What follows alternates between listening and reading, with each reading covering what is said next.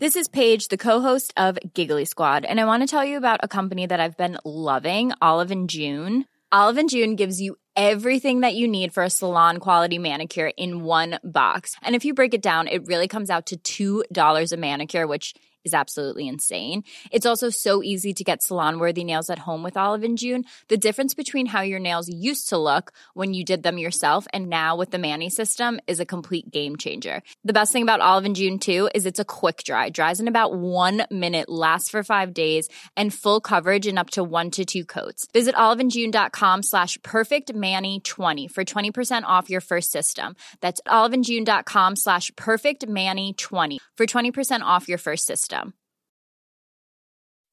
When you make decisions for your company, you look for the no-brainers. If you have a lot of mailing to do, Stamps.com is the ultimate no-brainer. Use the Stamps.com mobile app to mail everything you need to keep your business running with up to 89% off USPS and UPS. Make the same no-brainer decision as over 1 million other businesses with Stamps.com. Use code PROGRAM for a special offer. That's Stamps.com, code PROGRAM.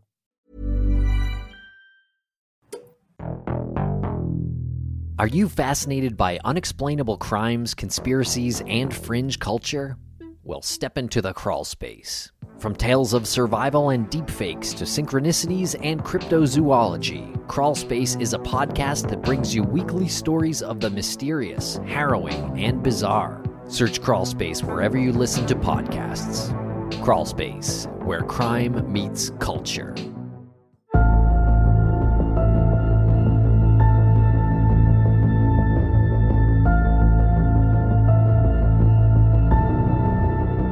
This episode contains distressing themes and is intended for mature audiences only. Listener discretion is advised. On this episode of They Walk Among America, it's hard to imagine a more terrifying scenario for parents than someone breaking into their home and harming their children. If the worst happens, we can only hope that the people responsible for catching the perpetrator are pursuing the truth, no matter how unlikely it seems. In some cases, it's more palatable to those investigating to believe that the blame lies with the people closest to the victim, and often easier to make the evidence fit a theory than to form a theory from the evidence.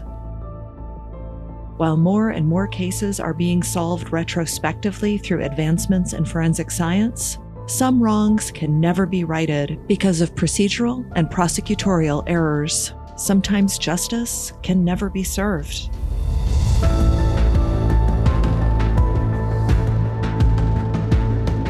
Hello, listeners. I'm your host, Nina Instead, and welcome to episode 58 of They Walk Among America, a joint production between the Law and Crime Podcast Network and They Walk Among Us, the award-winning true crime podcast.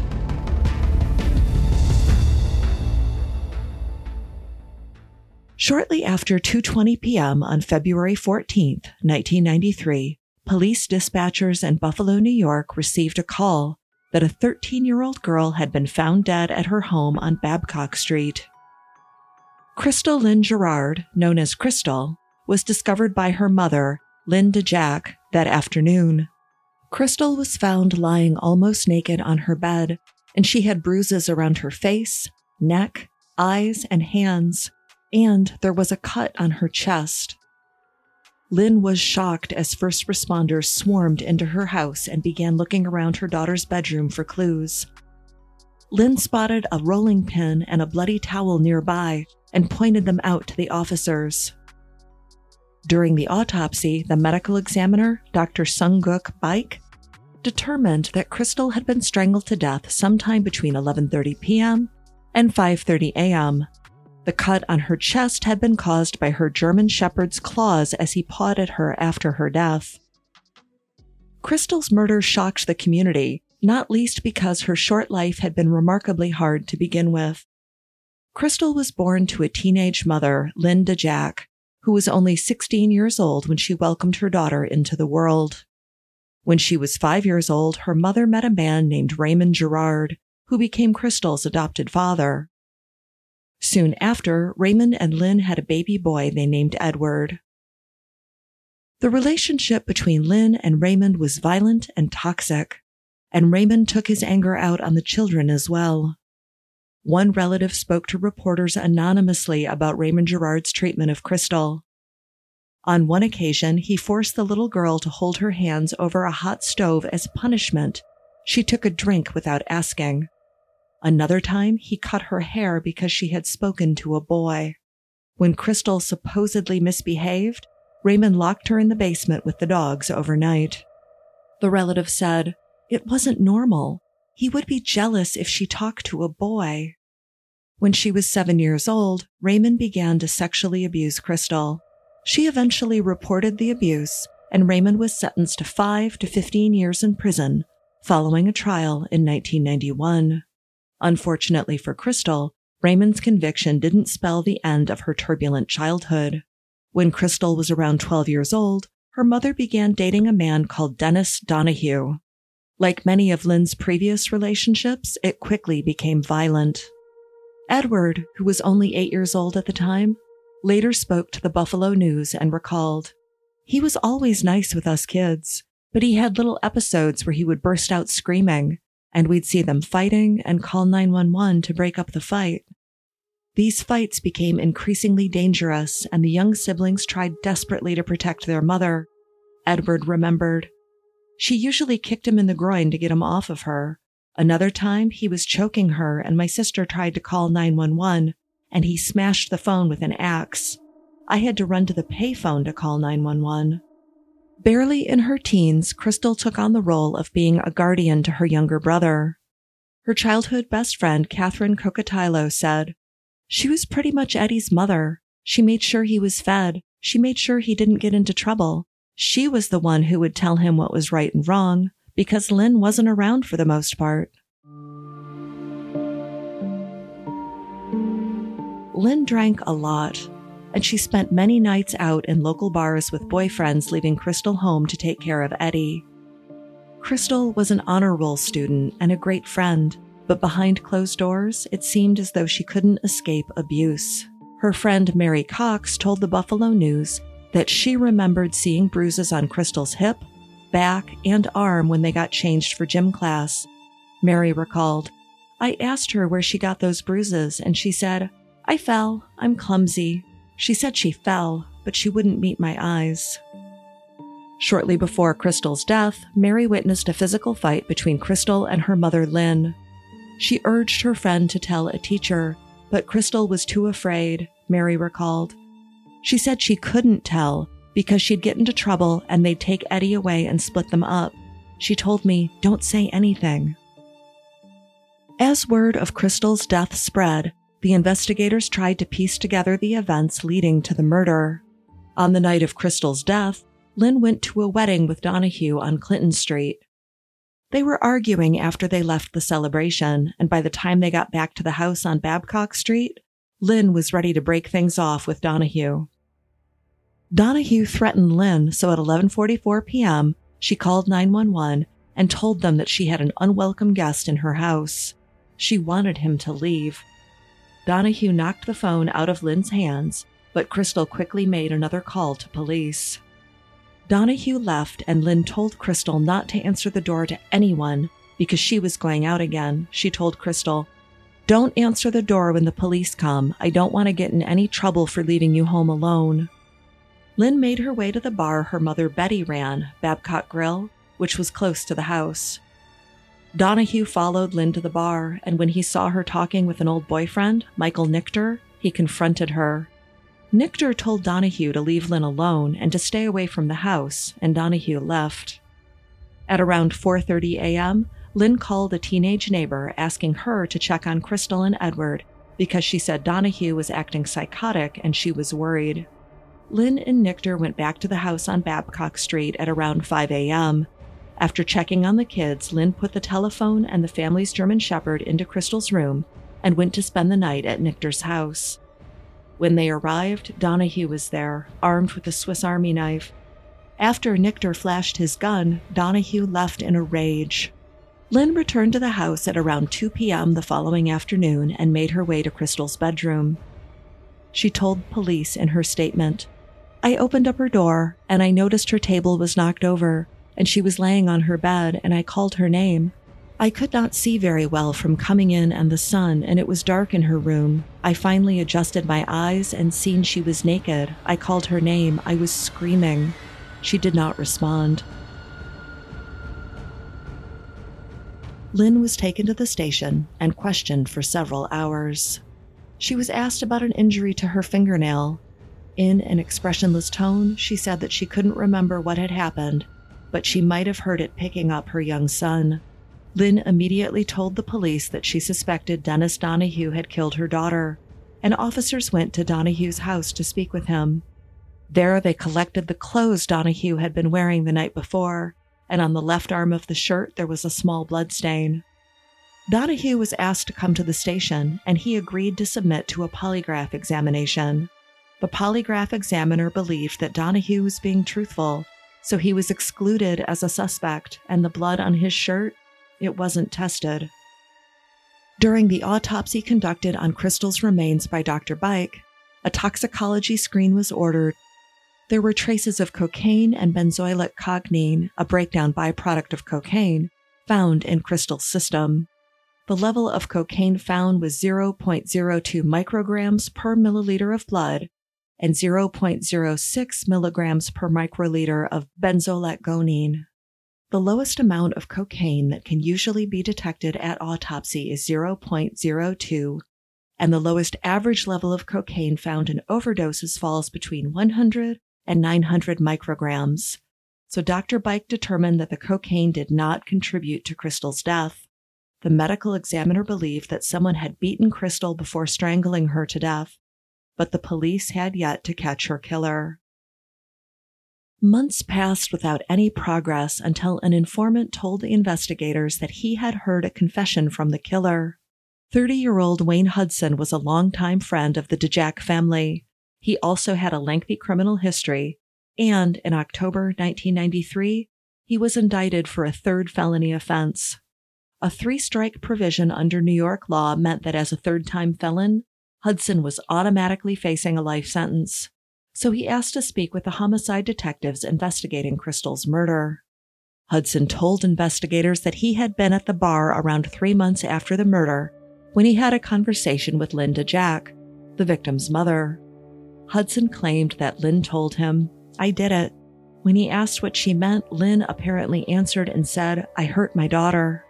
Hudson explained that Lynn told him she had come home drunk and began to argue with Crystal. The argument turned physical and Crystal fell unconscious, but Lynn didn't think she was dead at the time. He said that it had happened after she called the police to remove Donahue from the house, and she stayed quiet when the police arrived at the door just before midnight and left the house shortly thereafter. Hudson couldn't recall where the conversation had taken place, or the date or time of day, but he swore he was telling the truth. The prosecutor's office convened a grand jury within weeks of the revelation, and Lynn's ex-boyfriend Dennis Donahue was called as a state witness. After hearing about the supposed confession that Lynn made to Hudson months after the murder, and with testimony that she seemed indifferent in police interviews, the grand jury returned with an indictment against 29-year-old Lynn DeJack. In the months after her daughter's murder, Lynn had quieted down. She had finally met a good man, Chuck Peters, and she was 6 months pregnant with twins when the police arrived at her door on December 10, 1993. They were there to arrest her.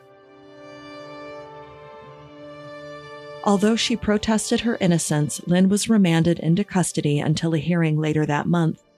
Her ex, Raymond Girard, who was convicted of sexually abusing Crystal 3 years earlier, immediately sought to have his conviction overturned. Girard claimed that he had never abused Crystal and that Lynn coerced her to testify against him. Girard's brother, Robert, spoke out after Lynn's arrest. He stated, "I believe she did it. The only thing that surprised me is that the arrest took so long." Crystal's biological father, John Addison, had not seen his daughter for years. He said that Lynn and Girard had kept him away from Crystal, but she had gone to spend summers with his parents in Pennsylvania. John told reporters, "I don't want to defend Lynn. I don't want to trash Lynn. The court will do that. but my daughter can't defend herself anymore. She was a good girl, and she doesn't deserve to be dragged into this any more than she already is. In late December, Lynn was released on a $72,000 bond, but she was faced with child custody battles as her son Edward had been taken into foster care because of the charges pending against her. Exactly 1 year after Crystal's murder, Lynn gave birth to twin boys, and, like Edward, they were immediately taken into foster care. The trial began in April 1994. The prosecution was led by Joseph Marusek and Erie County District Attorney Frank J. Clark. The state's case was that Lynn DeJack was a drunk and a drug abuser who was regularly negligent and violent towards her daughter. They argued that Lynn had killed Crystal in a drunken rage and set about covering her steps by stripping her naked, going out to a bar for the night, and calling people she knew to check on Crystal in the hopes that they would discover the body. Neighbors testified that Crystal was often left at home, alone, to look after her younger brother while Lynn went out with different men, and the prosecution's witnesses, Dennis Donahue and Wayne Hudson, corroborated statements about Lynn's drinking habits and temper. Lynn's defense attorney, Andrew Lotiempo, told the jury they couldn't trust the testimony of Hudson, as it was likely he had taken a deal from the prosecutors to avoid a life sentence for his third felony crime. Lotiempo called Hudson a dirtbag and a rat who got backed into a corner, and said that he invented the confession to get himself out of a hole. Donahue had also been granted transactional immunity and a reduced sentence for an unrelated crime. Lotiempo didn't defend Lynn's poor parenting and called her a dingbat drunk making the wrong choices, but insisted that she had not murdered her daughter. Prosecutors claimed that Lynn killed Crystal in a 14-minute window between the time she called 911 at 11:44 p.m. and when the police arrived at the door to their flat. Lotiempo suggested that Donahue could have killed Crystal after being rejected by Lynn. Donahue had no alibi for that night, and the police hadn't even tested blood found on his shirt the following day.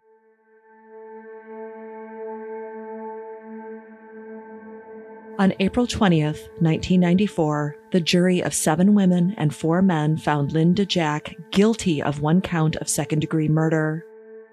Lynn burst into tears upon hearing the verdict, and she was taken to Bedford Hills Maximum Security Prison, almost 400 miles away from Buffalo. Her mother, sister, and partner Chuck stood firmly by her side as she continued to protest her innocence. But the separation from her support network proved too much. Lynn was placed on suicide watch before being moved to a psychiatric unit for a time. Lynn later recalled, "I couldn't stand it. I couldn't bear it. I don't know how to explain the pain. I just wanted to die and go be with her because I literally lost my best friend." After regaining custody of the twins, Chuck brought the boys to visit Lynn in prison after traveling for hours on the bus. The baby boys didn't know their mother, and Lynn was devastated at the thought that they never would. After Lynn's conviction, her sister, Carol, said she had spoken to Hudson. He told her he was sorry that he had testified against Lynn to avoid jail time.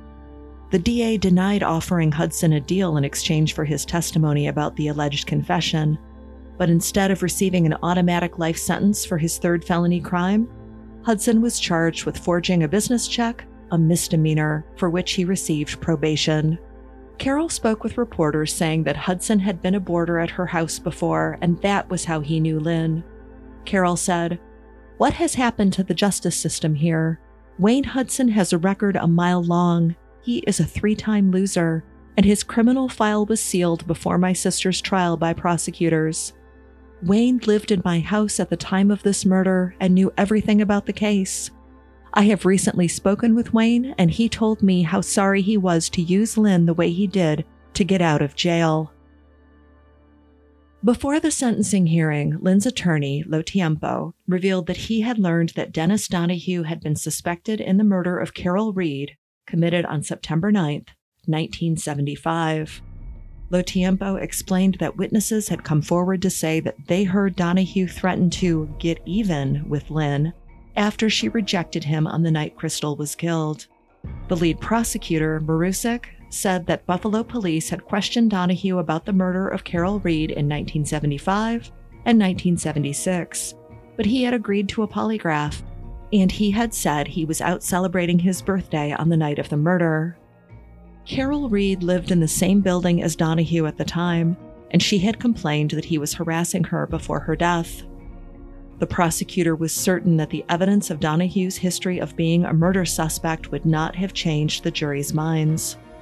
The judge agreed, calling the evidence a red herring, and decided the sentencing hearing would go ahead in June 1994 as planned.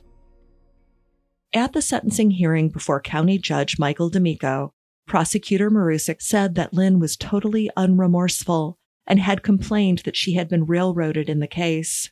Judge D'Amico sentenced Lynn to serve the maximum sentence of 25 years to life in prison for her daughter's murder. Lynn cried out and said, "I didn't do this." Judge D'Amico answered swiftly, 12 jurors are convinced that you did. I think the jury was right. Lynn was inconsolable as she was led from the courtroom. Her sister Carol spoke with reporters outside the court, saying that Donahue was a serial killer who had framed her sister. Lynn's attorneys attempted to appeal against the conviction in the years that followed, but it was upheld by the Appellate Division of the State Supreme Court. Lynn had to resign herself to the fact that she would not see her sons grow up and would not be eligible for parole until 2019. In 2007, an unsolved murder that occurred in Buffalo 7 months after Crystal was killed was reviewed by the City of Buffalo Police Department's Cold Case Squad. Detectives Charles Aronica, Dennis Delano, and Mary Gagluza combed through the files on the case to start a new investigation in the hopes of catching the killer. Joan Gambra, a 42-year-old mother of 3, was living on Hillside Avenue, South Buffalo, with her youngest daughter Kathleen in 1993. Joan worked at a church pantry, and when she was late to work on the morning of September 9, 1993, her co-workers went to check on her. They spotted something alarming through the window and called 911. Firefighter Michael Bushart was among the first to arrive on scene. He entered the property through an unlocked window, then unlatched the front door to allow other first responders inside. In the living room, he saw the body of a naked woman lying face up on a pull-out sofa bed, and beside her was a naked little girl in the fetal position. The woman was identified as Joan Gambra and was pronounced dead at the scene. However, the little girl, her 11-year-old daughter Kathleen, was still breathing, so she was rushed to the hospital. There was no evidence of forced entry at the home, but it became apparent that Joan fought hard for her life as she was raped and then strangled. Joan's body was taken for an autopsy, and it was determined that she had been choked to death. Her fingernails were clipped to preserve any DNA evidence found beneath them. The case went cold until 2007, when her sister, Trish, who attended the same church as cold case detective Dennis Delano, approached him and asked him for help. Joan's estranged husband, Sam Gambra, had been the prime suspect for years after her murder. He had threatened her in public before and abused Joan's older children from a previous marriage. But when the evidence was reviewed, the skin samples found beneath Joan's nails were sent for DNA analysis, and the results proved that Sam had not been her killer. In June 2007, Detective Lissa Redmond took over as the lead investigator on the cold case, and she spoke with Joan's relatives to try and see if there was anything they had missed. Joan's daughter, Jackie, told the investigators about a strange phone call she had received after her mother's murder. The caller said his name was Dennis, and he had dated Joan before she was killed. He added that he was a bartender and asked Jackie about the progress of the investigation and if the police had any suspects. The investigators recognized the name, and after looking into the suspect's background, they noticed a startling pattern emerge. The Dennis in question was Dennis Donahue, who had been questioned about the 1975 murder of Carol Reed, a woman found naked, face up, sexually assaulted and lacerated by a knife, found at the scene, just like Joan Gambra. What's more, both murders occurred on September 9th, Donahue's birthday. The cold case detectives went to question Donahue, who had retired and was living with his sister in Kenmore. At first, he said he didn't know Joan, but eventually Donahue claimed he had gone on a date with her and had consensual oral sex with her in his car. He agreed to provide a DNA sample. The sample was compared to the DNA found under Joan's nails at the time of her autopsy in 1993. The results came back on September 17, 2007, and it was a match, 1 in 23.5 billion. Detectives arrested Donahue for murder and began reviewing the other cases where his name had come up, including the murder of Crystal Gerard. Unfortunately, there was no evidence left to compare in the Carol Reed case, but the news that Donahue had been arrested for murder brought Lynn DeJac's murder conviction back into the spotlight. Lynn's attorney, Lo Tiempo, told the news, "I have always believed that Dennis Donahue killed Crystal Lynn. I begged the prosecutors to rethink the charge. I begged the jury. Every time I had a door slammed in my face." After announcing Donahue's arrest, Buffalo Police Deputy Commissioner Daniel Dorenda said at a press conference, "It's possible he's a serial killer. He's a person of interest in 2 other homicide cases." When Lynn was told about the development by Buffalo News reporter Tom Precious in the visiting area of Bedford Hills Prison, she collapsed. Lynn said she always knew Donahue was a killer and lamented on the 14 years she had spent in prison trying to protest her innocence. Edward, her oldest son, had grown up in foster care before joining the Army and serving 2 tours in Iraq. Lynn had been terrified that she would lose another child while he was away. While awaiting results on a DNA comparison between Donahue's profile and samples found at Crystal's murder scene, Lynn said that she was confident the truth would come out and she just wanted to go home. The key witness, Wayne Hudson, refused to recant his testimony 13 years after the trial. He told the Buffalo News, "She dated this Donahue guy, and just like I told the detectives, either one did it and the other took the fall, or they did it together and they're both evil. Damn right, evil." A vigil was held in Crystal's memory after Donahue's arrest for Joan Giambra's murder. Her childhood friend, Arlene Fulmer, remarked that Crystal was 1 in a million, and she never got to fulfill her dreams. Arlene said, "For her to be taken away, it's not right. I mean, she probably would have been a lawyer or a doctor. She would have amounted to something, unlike a lot of people around here who just don't care. I mean, I loved her so much, I named my daughter after her to keep her memory going." Later that month, the provisional DNA results came back. DNA consistent with Donahue's had been found on Crystal's bedroom wall and on a swab collected from her vagina.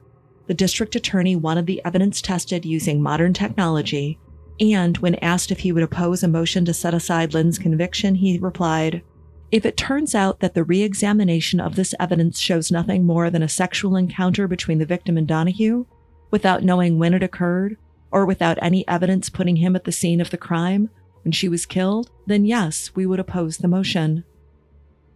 His comments infuriated those who knew Lynn and Crystal. Lynn's attorney said, "I'm angry with whoever is suggesting that there was some kind of ongoing sexual contact or inappropriate relationship between these two. To insinuate that this girl was carrying on with this guy and not telling anyone? It's really repulsive." Cold case investigators were adamant that there was no evidence to suggest that Lynn DeJac had been able to kill her daughter, stage the crime scene, and leave before the police arrived in just 11 minutes. Lynn's attorney agreed with the detectives. He said that the DNA proved that Donahue had been at the scene on the night of the murder. At a hearing about vacating the conviction, Lo Tiempo told the judge, "He confronted her, strangled her, stripped her, and mutilated her body. Give me another logical explanation as to why a 40-year-old man's DNA is in a dead, naked little girl's blood on her bed and on the wall and in her private parts."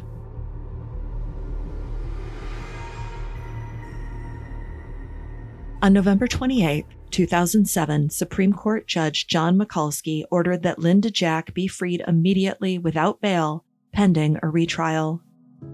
She was the first woman in the United States to have a murder conviction overturned based on new DNA evidence. In shock and overwhelmed with emotion, Lynn sobbed as her handcuffs were removed and she was able to hug her 13-year-old twin boys. Lynn spoke with Buffalo News reporter Don Esmond. She spoke about the regrets that she had over her conviction and the fact that her statements about Donahue's involvement were ignored, and said, "Had they listened to me then, I think Joan would be alive today. I lost my daughter. I was wrongfully convicted of killing her. I was threatened in jail, and I knew that her killer was walking free." Lynn revealed that she had considered taking her own life, but she knew that would mean she would be remembered as her daughter's killer. Her twin boys were now the same age as Crystal had been when she was murdered, and she had to get to know them now that she was out of prison. Chuck had stayed by Lynn's side throughout her incarceration, and they had even gotten married 6 years before her release. Chuck said, "I knew her before this happened. I had seen her and Crystal Lynn together many times. I knew there was no way it was possible Lynn could have done it. They were as much friends as they were mother-daughter." Lynn didn't expect Chuck to stay with her, and she told him on more than one occasion to find someone else, but he didn't. Chuck went on to say, "Some people are worth waiting for. We have kids together. Once I'm in all the way. I just wondered if I'd still be here when she got out."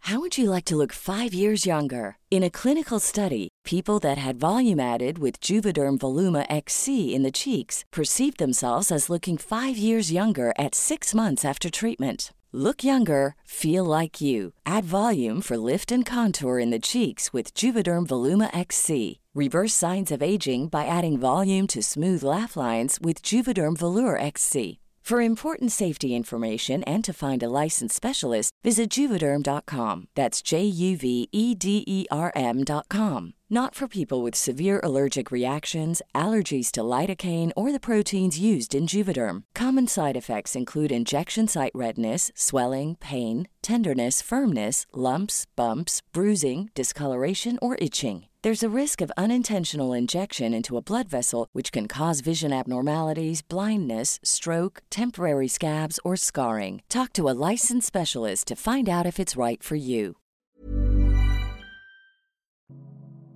While many offered Lynn their support and condolences after her lengthy stint in prison, not everyone was satisfied that she was innocent. Detective Sergeant James Lonergan worked the case, and he wrote to the Buffalo News to say, "This case was investigated by seasoned homicide detectives who, combined, had worked hundreds of murder cases, not just a few. Based on our investigation and evidence gathered at the time, I believe and still do that Lynn DeJack is guilty." That stance was also taken by the district attorney, who announced that he would retry Lynn DeJack based on Hudson's testimony. Lynn welcomed the prospect of a retrial and was confident that it would mean she was fully exonerated. Her attorney said they would tell the jury about Donahue's DNA at the scene of the murder. Donahue could not invoke the Fifth Amendment to not incriminate himself in the trial because he already had immunity in the case. But if he refused to take the stand, he could be charged with contempt. With a chance of life imprisonment facing him for Joan Giambra's murder, the sentence for contempt probably wouldn't faze him. As DA Clark said, "If somebody is already sentenced to 25 years to life, the idea of 6 months more in jail isn't very intimidating." In January 2008, the DA asked the judge to allow them to prosecute Lynn on 3 different felony charges, including second-degree depraved indifference murder. Under the Double Jeopardy Clause, Lynn could never be tried for second-degree intentional murder again, as she had been acquitted of that at her trial and convicted of depraved indifference murder. The DA explained that things had changed since 1993, and the cause of Crystal's death did not fall under depraved indifference. It was an intentional act, meaning Lynn could still be tried for the same again. DA Clark said, "If the judge finds in our favor, second-degree murder is back on the table. If she is convicted of that charge, she could wind up going back to prison for another 12 years. At that time, we did not think we could pursue a Murder 2 case at the retrial because the state courts have redefined the elements of a depraved indifference murder since 1994. We've since done further research, and now we believe we can pursue Murder 2. And if she is convicted of that, she could get more prison time. You have to pay to play. She was the one that wanted a new trial. She thought she had nothing to lose by going to trial again. But if the judge rules in our favor, that may not be the case. It's up to the judge.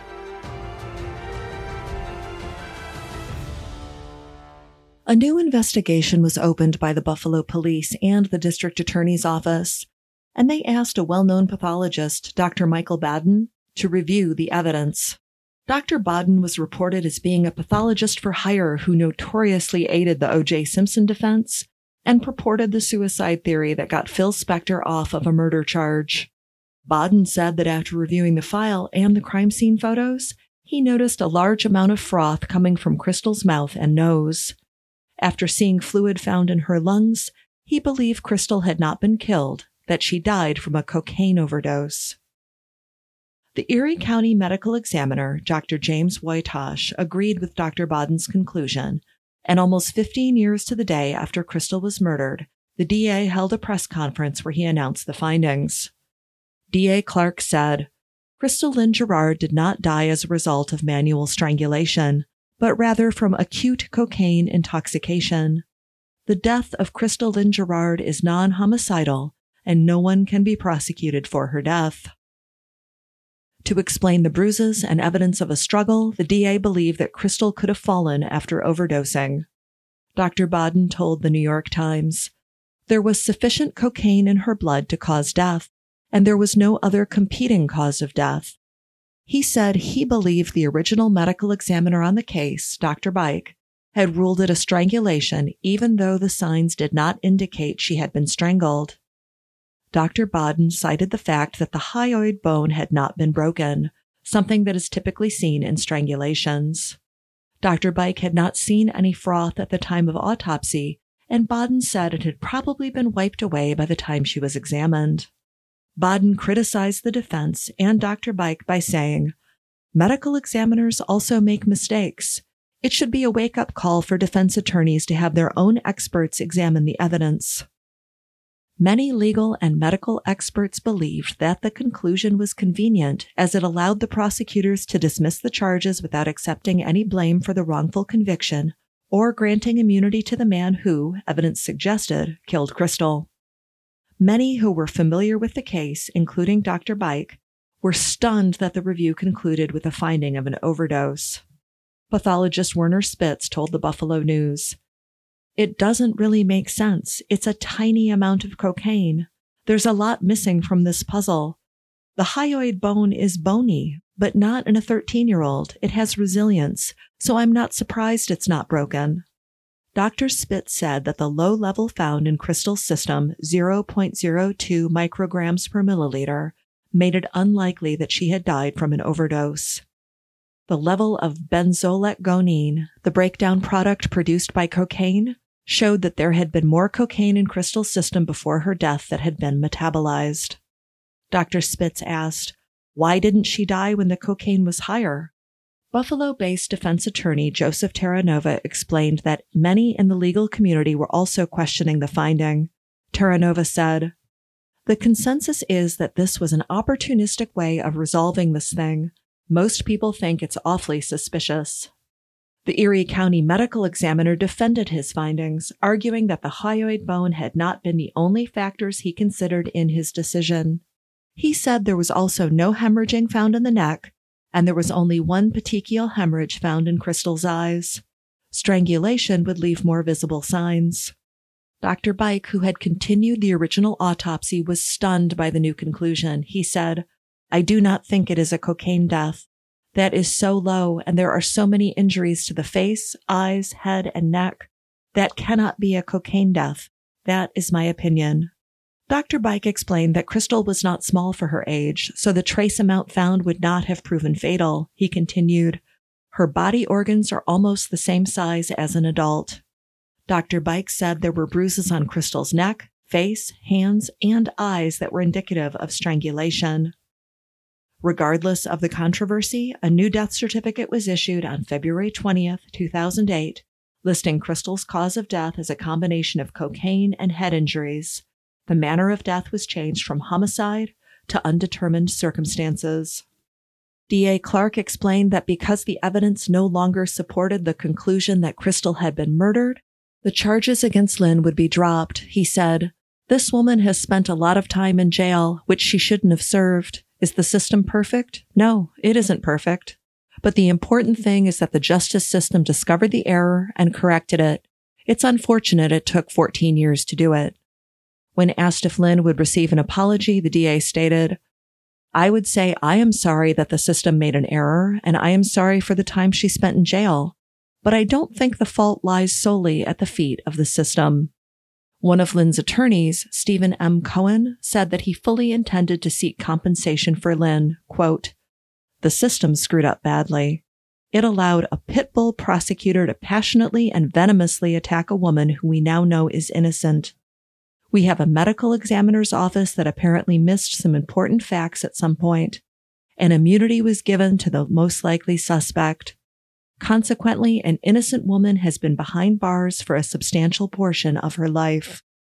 The emphasis now is to compensate someone who had 13 years wrongfully taken from her." On February 28th, Lynn was officially exonerated, but it was bittersweet because she, like many others, felt as though her daughter had been murdered. Lynn said, "It's not going to stay like this. My daughter was not a drug user. My daughter was murdered. There is no question my daughter was murdered." Lynn, along with some of the cold case investigators, theorized that the cocaine found in Crystal's system could have been transferred by Donahue during the attack. Many asked themselves why a 13-year-old honor student who had died wearing the red socks she chose for a Valentine's double date with her best friend would have taken cocaine that night for the first and last time. Lynn went on to say, "Justice has not been served. How is justice served if you're turning around saying my daughter was a cocaine user and she just accidentally died? I don't know what to make of any of it yet. It's all sinking in, slowly but surely. It's not going to stay like this. My daughter was not a drug user. I've said it all along. Dennis Donahue murdered my daughter. My daughter was going to become a lawyer. That's where her focus was at. My daughter was a very kind girl. She looked out more for me than I did for her. I mean, she was always there for me. And to be an honor roll student, you cannot possibly be doing drugs and remain on the honor roll. I've never seen it. I feel 100% guilty for leaving her home alone. Back then, it was things you did. There were latchkey kids all over the place. I've paid in my own mind for doing that. I'm going to try to put my life back together to the best of my and my family's ability. And I'm going to try to make up for lost time the best I can. I pray to God that the wonderful detectives of the Buffalo Cold Case Squad will not let this rest like this." Detective Delano was incensed by the findings and made television appearances speaking out against the DA's office. He also provided a TV network with video footage of the original crime scene, which showed signs of a struggle, something he said proved that Crystal had been killed. Within a week of Lynn's exoneration, the Buffalo Police Department filed 6 charges against Detective Dennis Delano for insubordination. Delano was suspended and told to hand in his gun and badge for breaking the chain of command and releasing evidence in the form of videotaped recordings of the crime scene and Donahue's polygraph examination. He was also accused of ignoring direct orders to stop investigating the case. While he admitted providing video footage, he proclaimed, "The district attorney said there was no crime committed because Crystal Lynn died of a cocaine overdose. If there is no crime, how can there be evidence?" As Delano awaited a formal hearing that could have led to his dismissal from the force, many of those he had helped during his career spoke out in support of him. Lynn said, "If it wasn't for Delano and his team, I would still be in prison. He has actual proof to show this was a homicide, not an acute cocaine overdose, and he was fighting to prove it was a homicide. He was doing all the right things, and he gets suspended for it. That's not right at all." Delano voluntarily retired in 2009. In June 1994, Dennis Donahue finally went on trial for the murder of Joan Giambra. After 6 hours of deliberations, the jury found him guilty. As there was no evidence left in Carol Reed's case, and he had been granted immunity in Crystal Gerard's case, many felt as though it was the only opportunity to bring a suspected serial killer to justice. Upon hearing the verdict, Lynn said, "I'm ecstatic, very happy. It's an indirect victory for my daughter. He will never be out on the street again to hurt anyone else." On March 28, 2008, Lynn DeJack Peters filed a claim with the New York State Court of Claims for over $14 million for the 13 years, 7 months, and 8 days she spent wrongfully imprisoned. She also brought a $30 million case against those who facilitated her conviction. Named in the civil suit were District Attorney Frank Clark, Prosecutor Marusick, the City of Buffalo, and the police who prosecuted Lynn. The file states that the police and prosecutors ignored evidence that pointed to Donahue as the true culprit back in 1993. Lynn's case was that, among the ways the prosecutors acted improperly, were ordering an incomplete polygraph of Donahue, directing that DNA samples not be tested from his clothes, relying on a non-credible witness, misrepresenting evidence concerning other witnesses, and making misleading public statements. After the Cold Case Investigation Unit re-examined the evidence admitted at the trial, as well as physical evidence from the crime scene, they attempted to contact Wayne Hudson. The legal document alleged that the DA, prosecutor, and detectives on the case compelled Hudson to reaffirm his original testimony and threatened another witness who was going to testify that Lynn had called him from a bar during the time the prosecutors said she had killed Crystal. The cold case investigators were told to stop contacting witnesses. After almost 5 years of back and forth, a settlement was reached after going to court. Lynn's attorney Cohen said that the state finally agreed to a settlement after a forensic expert re-examined the files and concluded that Crystal had probably been strangled and sexually assaulted. Lynn was awarded $2.7 million by New York State in November 2012. After filing for compensation, Lynn said, "I didn't get to tuck my children into bed at night. I didn't get to tell them a bedtime story. I didn't get to kiss their boo-boos. I didn't get to do any of that." She had asked reporters, "For what amount of money would you be willing to give up your wife and your kids? There's no amount of money that can bring that back." Lynn maintained that she believed Donahue had killed Crystal and vowed to vindicate herself and her daughter's reputation. She said, "This is about a little girl wronged. We have already fixed mine. Now it's time to fix this because it's wrong. It's absolutely 100% wrong." As Lynn continued the fight to have her daughter's death reinvestigated, she hoped the settlement would provide her and her family with the stability they needed to focus on the case. Unfortunately, things didn't happen that way.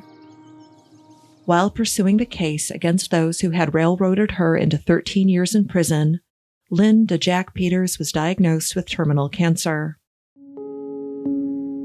The diagnosis came before the compensation cleared, meaning she didn't even get to use the money to enjoy her freedom with her sons and grandchildren. In February 2013, 49-year-old Lynn went to the doctors about back pain.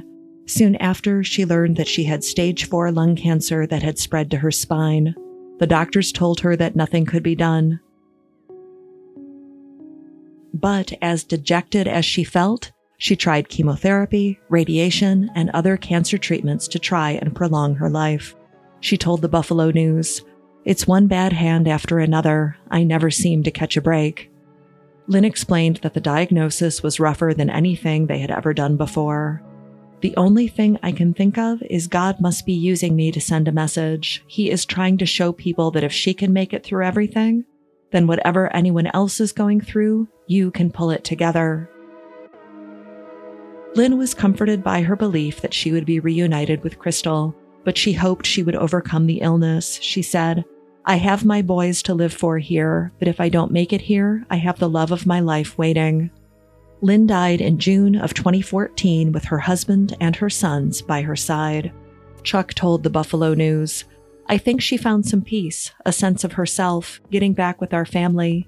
We had her home here for 7 years. She was pretty happy."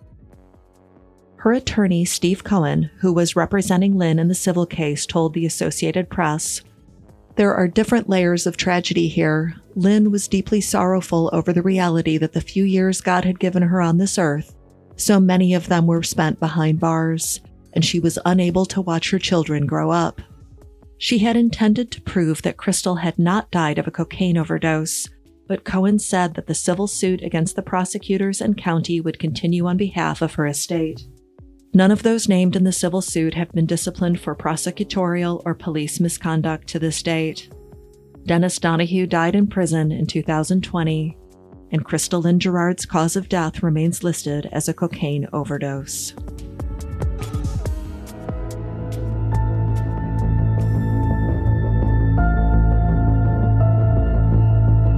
This episode was researched and written by Eileen McFarlane, editing and scoring by Corey Hiltman, script editing, additional writing, and production direction by Rosanna and Benjamin Fitton.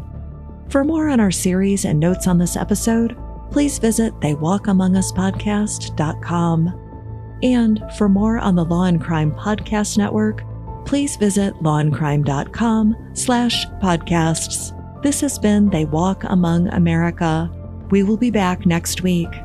Thank you for listening, and please be safe.